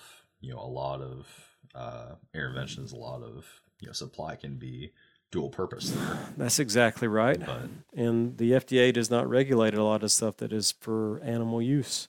But it's made out of the same compound. It is made within the same tolerances of effectiveness, and it just says for animal use, not for human use on there. So, but you'll um, never know that if you don't have critical thinking skills, if you don't have the thought process to actually go through and double check all of those tolerances, all of those ingredients, everything else. If you don't have the inclination, you aren't going to do it, and you don't know. that's That's a resource that's completely lost to you. I agree 100% with that. But to your point just a second ago, the more I learn in medical care, the more I am aware of what I don't know. I Yes. picked up a book in this past year, Where There Is No Doctor, and just thinking holistically, if you do not have the infrastructure, if you do not have the support that we currently have now, it's such a daunting such a daunting task, and then to think if you don't have someone who at least has a basic understanding of medical, I mean, what a monster to try to undertake with nothing. That's exactly right. And just like you said, here a second ago, if you've never heard of Where There Is No Doctor or Where There Is No Dentist, that needs to be books that are going into your Amazon cart or whatever right now. You need to have those. Ditch Medicine, all these others, even the Ranger Medical Head book. There's lots of things that need to go into that area. A lot of times, locally, you can find fire departments who are offering emergency first responder or basic EMT or EMTB programs that you can go take. Sometimes they're even paid for. If you want to become a volunteer Yeah, firefighter, I highly recommend doing that because just the education that goes and the understanding of first responder world that happens there and just absorbing that the community. information. Yeah, getting that experience, to do that. But you're absolutely right. When you look at not having that infrastructure in place and how to replicate that and how to do it, obviously there comes a point in time where we want to have all of the knowledge and capability of modern medicine at our hands. We want to have labs, we want to have testing, we want to have imagery and all that kind of stuff because that would let us know 100% what we're dealing with and this and that. But still, that's even practicing medicine. We see those people make mistakes all the time. But then the understanding is that we even move into, different layers where we start saying, okay, well, here's the deal. I know that I need this, this, and this.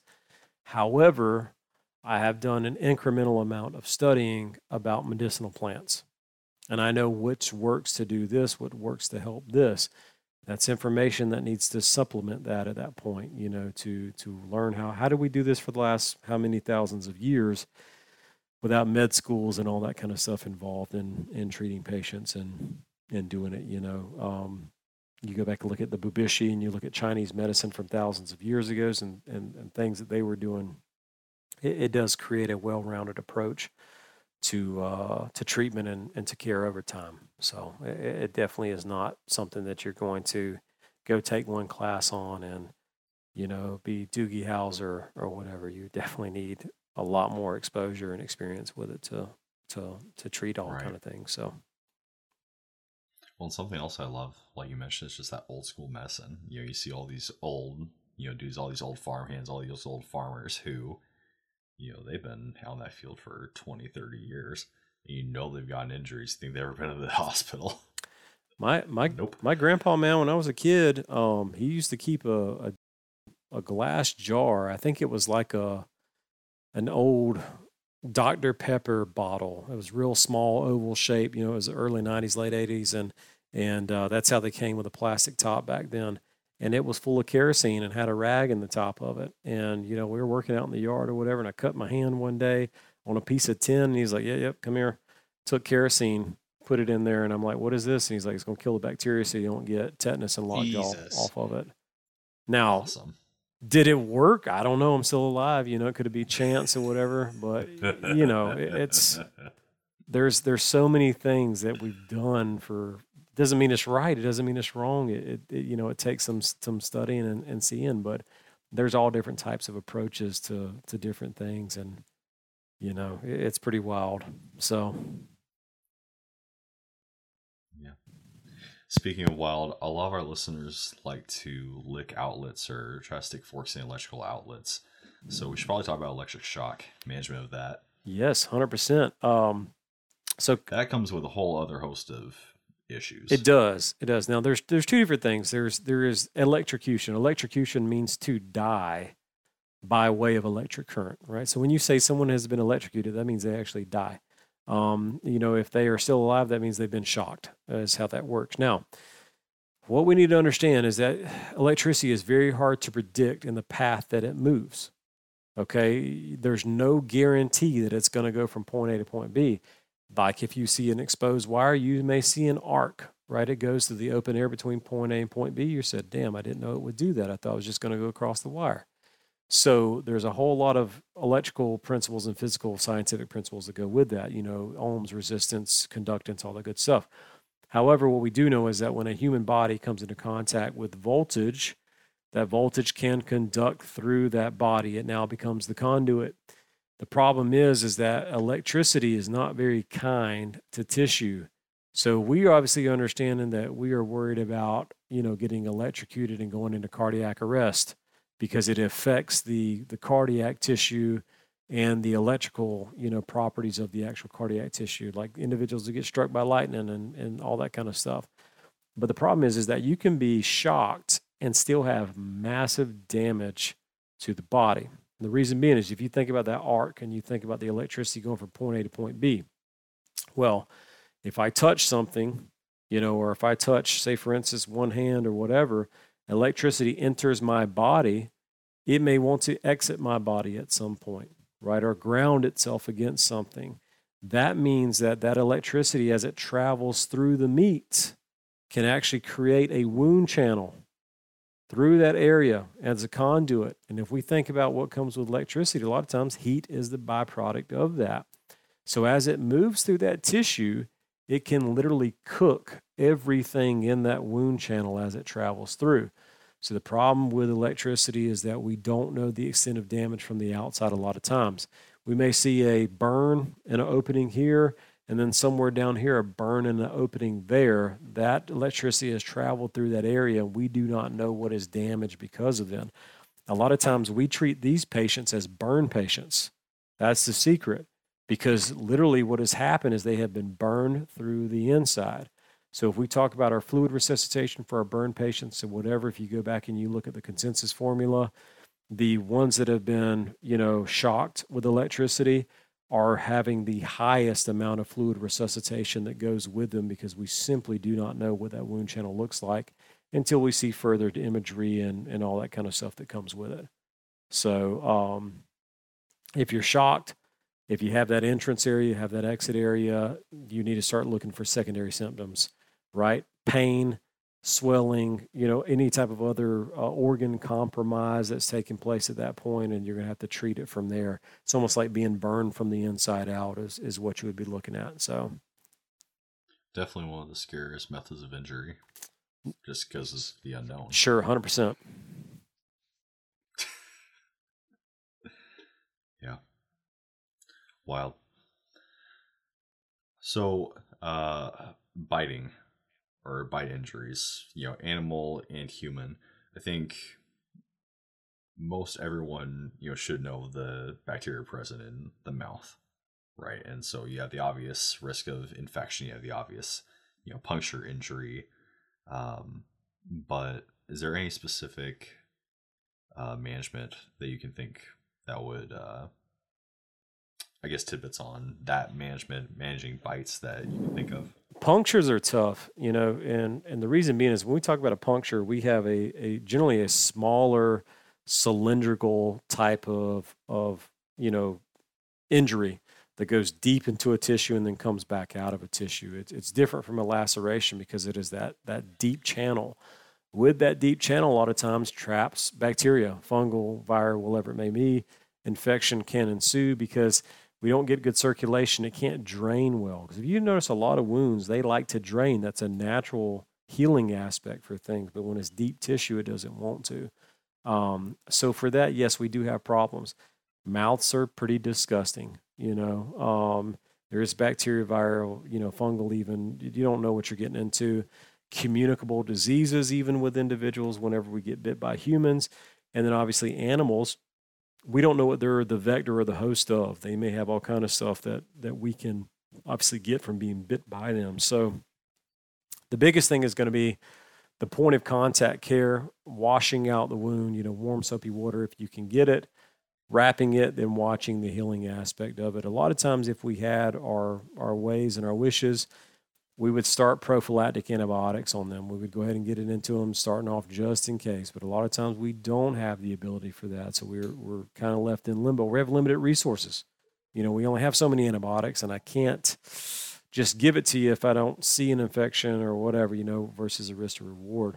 So my recommendation is judge the depth of it the best that you can, clean it the best you can, wrap it, and treat it like other wounds as far as that's considered.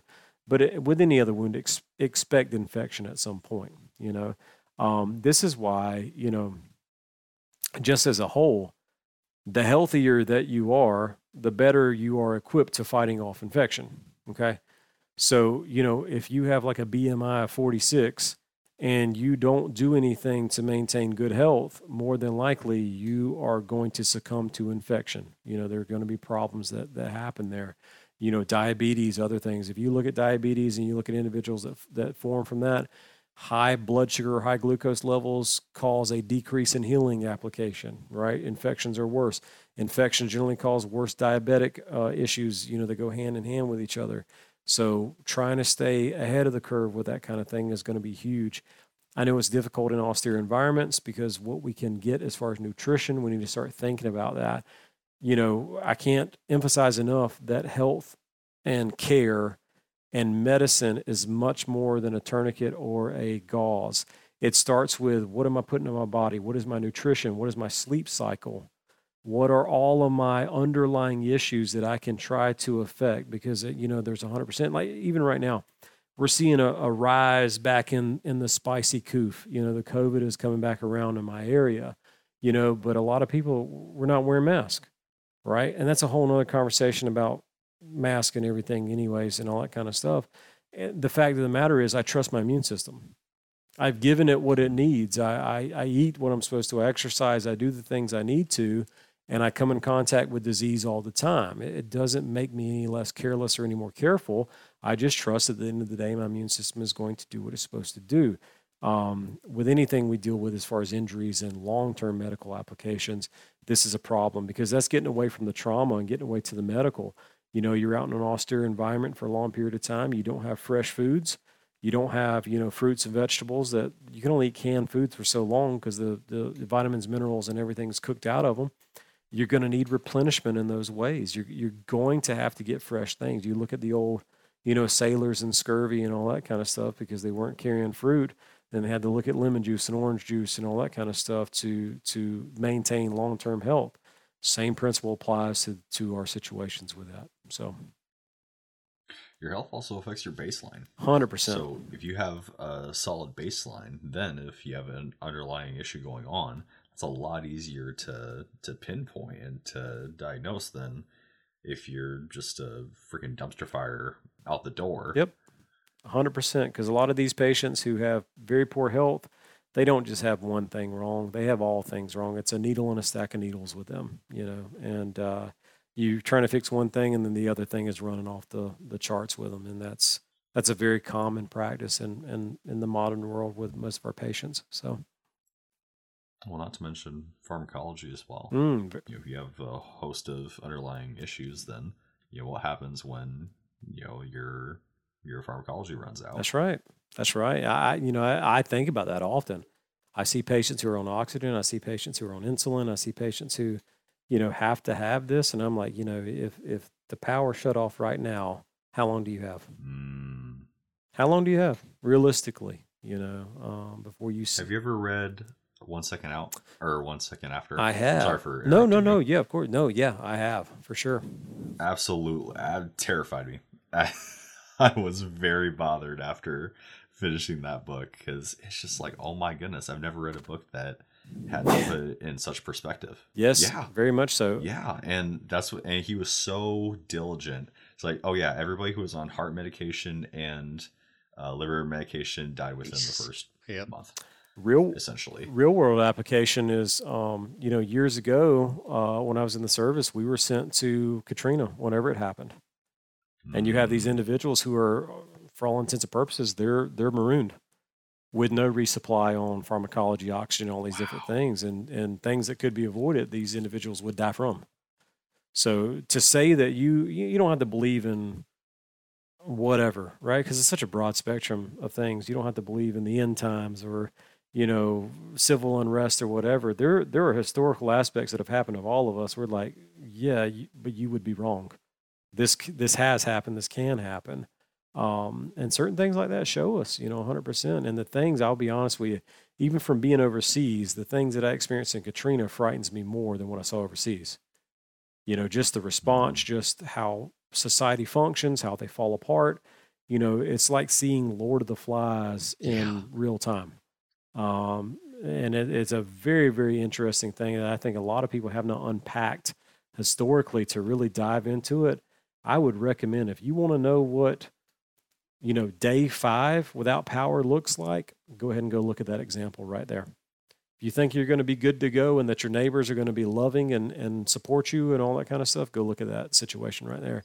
If you think that the guy that you've known for several years and that you drink beers with on a weekend, you grill with, that you guys are good to go, and he has a hungry son and a daughter who he can't put food in their mouth, and if you think that he won't clap you at the first chance to not watch his kids die, you're wrong.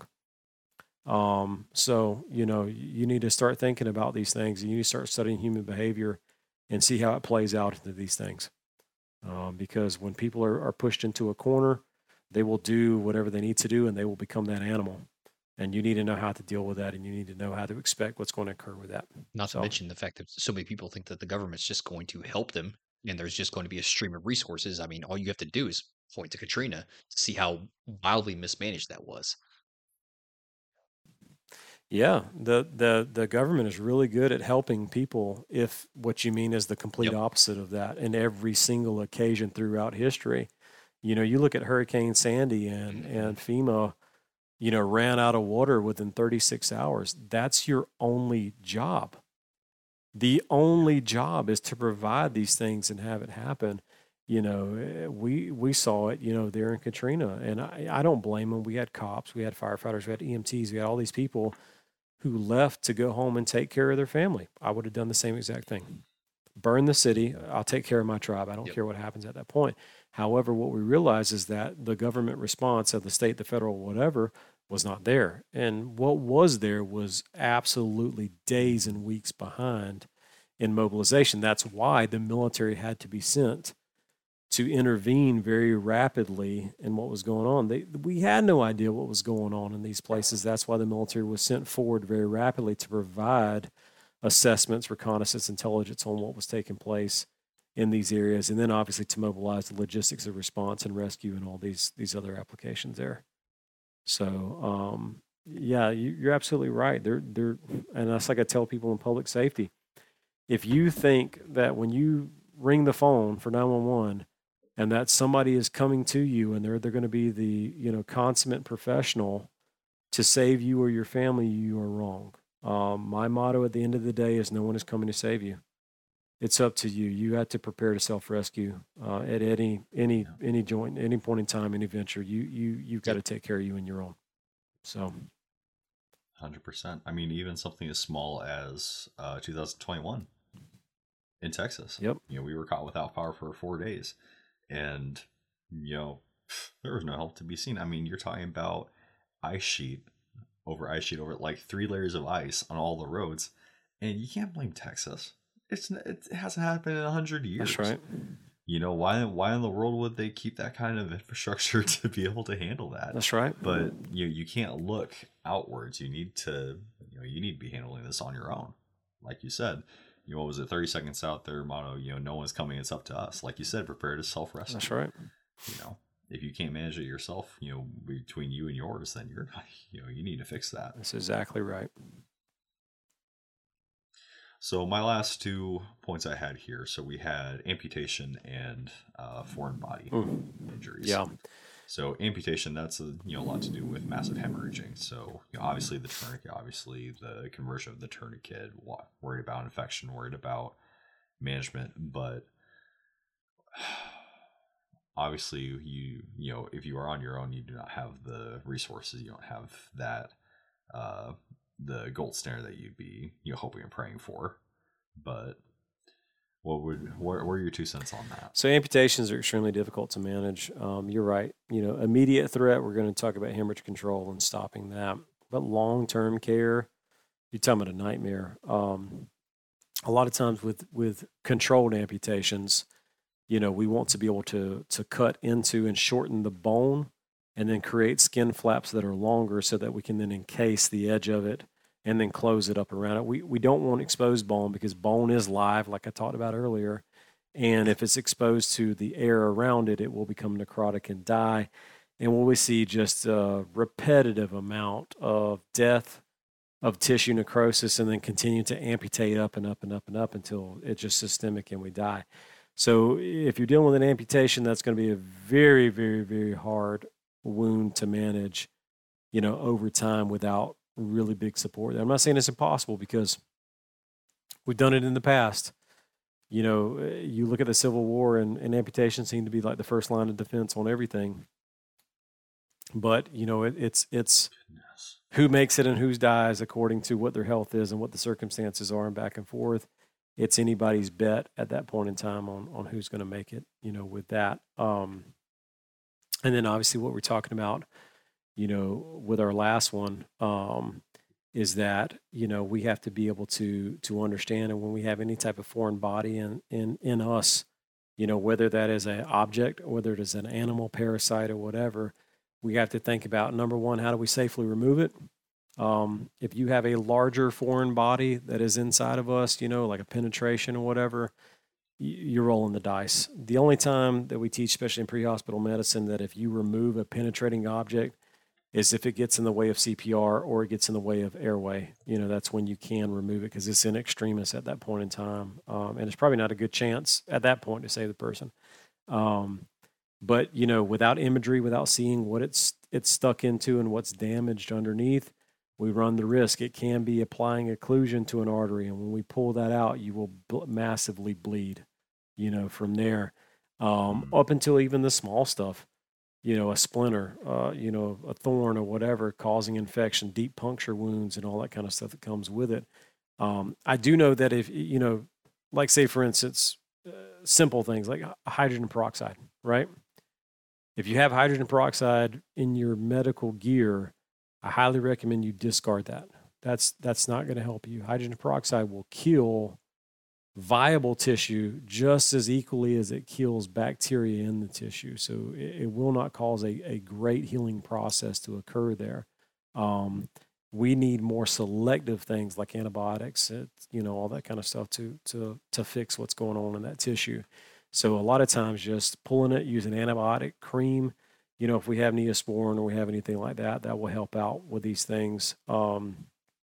Allowing things to drain, say for instance, you can buy suture kits. I don't know if you guys or anyone listening knows that. You can go on Amazon right now and buy a suture kit. Comes with a practice pad, comes with the sutures and all that other kind of stuff. And you can practice it and you can actually do it and become good at it.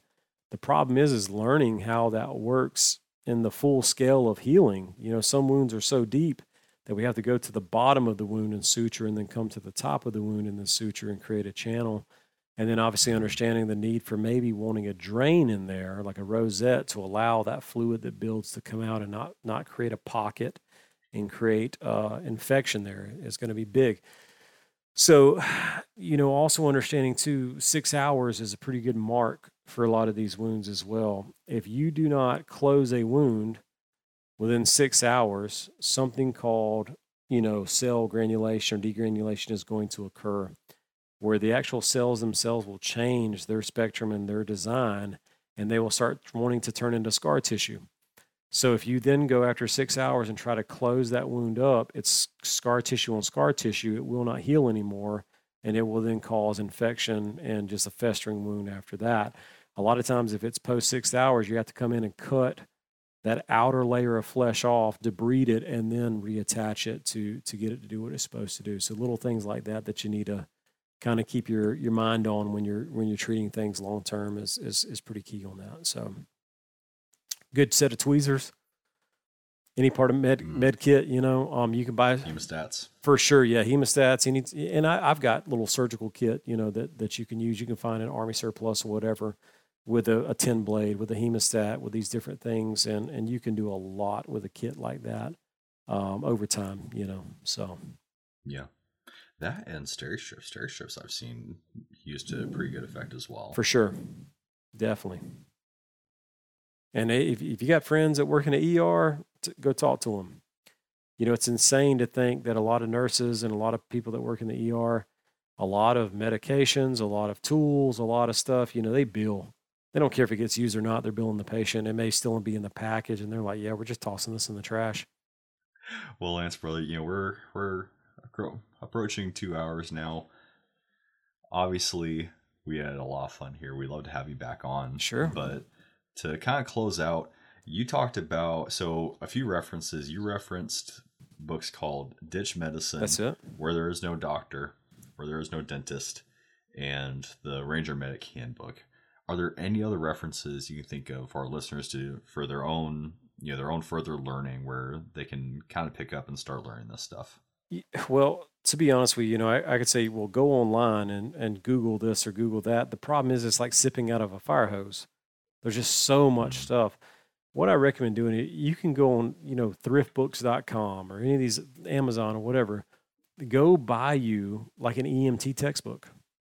A lot of times you can buy them used, they're not that much, and you can get it and you can start just reading a little bit of a time or skimming some and start picking up information through them on basic care, basic anatomy, physiology, just anatomy books, textbooks, and all that kind of stuff, is pretty key on that. And that would be my biggest recommendations of where to start, at least on kind of how to get a working knowledge of what to do and how to do it, and kind of going from there, finding, going out and actually seeking training, getting involved with that kind of stuff. Even if it's basic stuff, go take a CPR course, go take a basic life support first aid, family first aid, whatever. That'll start getting you miles ahead on what's going on, to be able to get out and do stuff. And I know that's not sexy. I get it.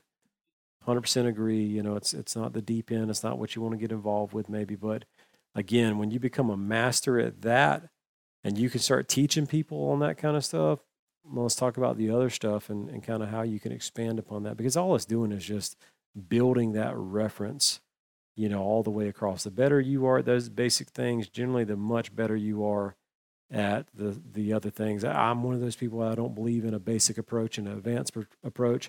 I believe in basic, building basic fundamentals, and then I believe at fundamentals at 200 miles an hour. And at the advanced application, everything I've seen in my experience is that it's just the basic stuff in the most impossible circumstances. And if you can do it, and maintain the simple things you've learned, generally you will have a much better chance of staying alive. Listen, so you've said this many times. Some of this stuff's not sexy, but I know of one thing that's even less sexy than going to do in these classes: dying. 100%. Not many times you find a sexy corpse, and then if you do, then you have other issues that are going on. Yeah, I was gonna say that's might need to see a psychiatrist. Yeah. So, yeah, exactly. But our hope is to make it more attractive. Our hope is to make this the baseline. That's the whole point of this show. This whole point of our project is to train a better class of man, to raise the standard for in all these aspects. To rising tide raises all boats, right? So if we can raise the bar just a little bit, then that's exponential growth, not just for us but for our children. I love it's huge. It's a legacy. I love it. And I would tell you, if you're listening out here, man, woman, whoever, you are intentionally made to feel like you are by yourself right now. You are. Everything that you come in contact with, media, society, you feel like you are the oddball that you are, you're not. I promise you. I guarantee that you're not. I reach out, anytime that you can. I'm one of those people. I try to be available. Instagram, shameless plug, go to Selous Dynamics, look me up. Google Selous Dynamics, go to the website, email me, DM me. I try to respond to all DMs. If you just want to talk about things, you want to find out, hey, where can I get this? Where can I get that? I have people all the time say, hey, what was that book you were talking about? What is this? Whatever. And, come train. You want to take a class with us? That's great. You want to take a class with somebody else? I highly recommend it. I recommend going to take classes with everybody you can get in contact with. If you say, hey, I can't travel to the Southeast or whatever, but I would like to, have this, contact me. If I can come to you and bring it to you, I would love to do that. Whatever helps build these relationships and these, these ties that bind would be what we need. We need 1,000 different brush fires out there all over the place doing their thing, being self-sufficient and able to survive with little or no outside influence, because that, in my opinion, is the only way to really gain force multipliers in the situation that we're dealing with right now. So, yeah. Awesome. Well, Lance, thanks again for coming on the show, man. Guys, this was Lance from Selous Dynamics, helping us to train a better class of man. This has been another Med Crash course. As always, stay in the fight.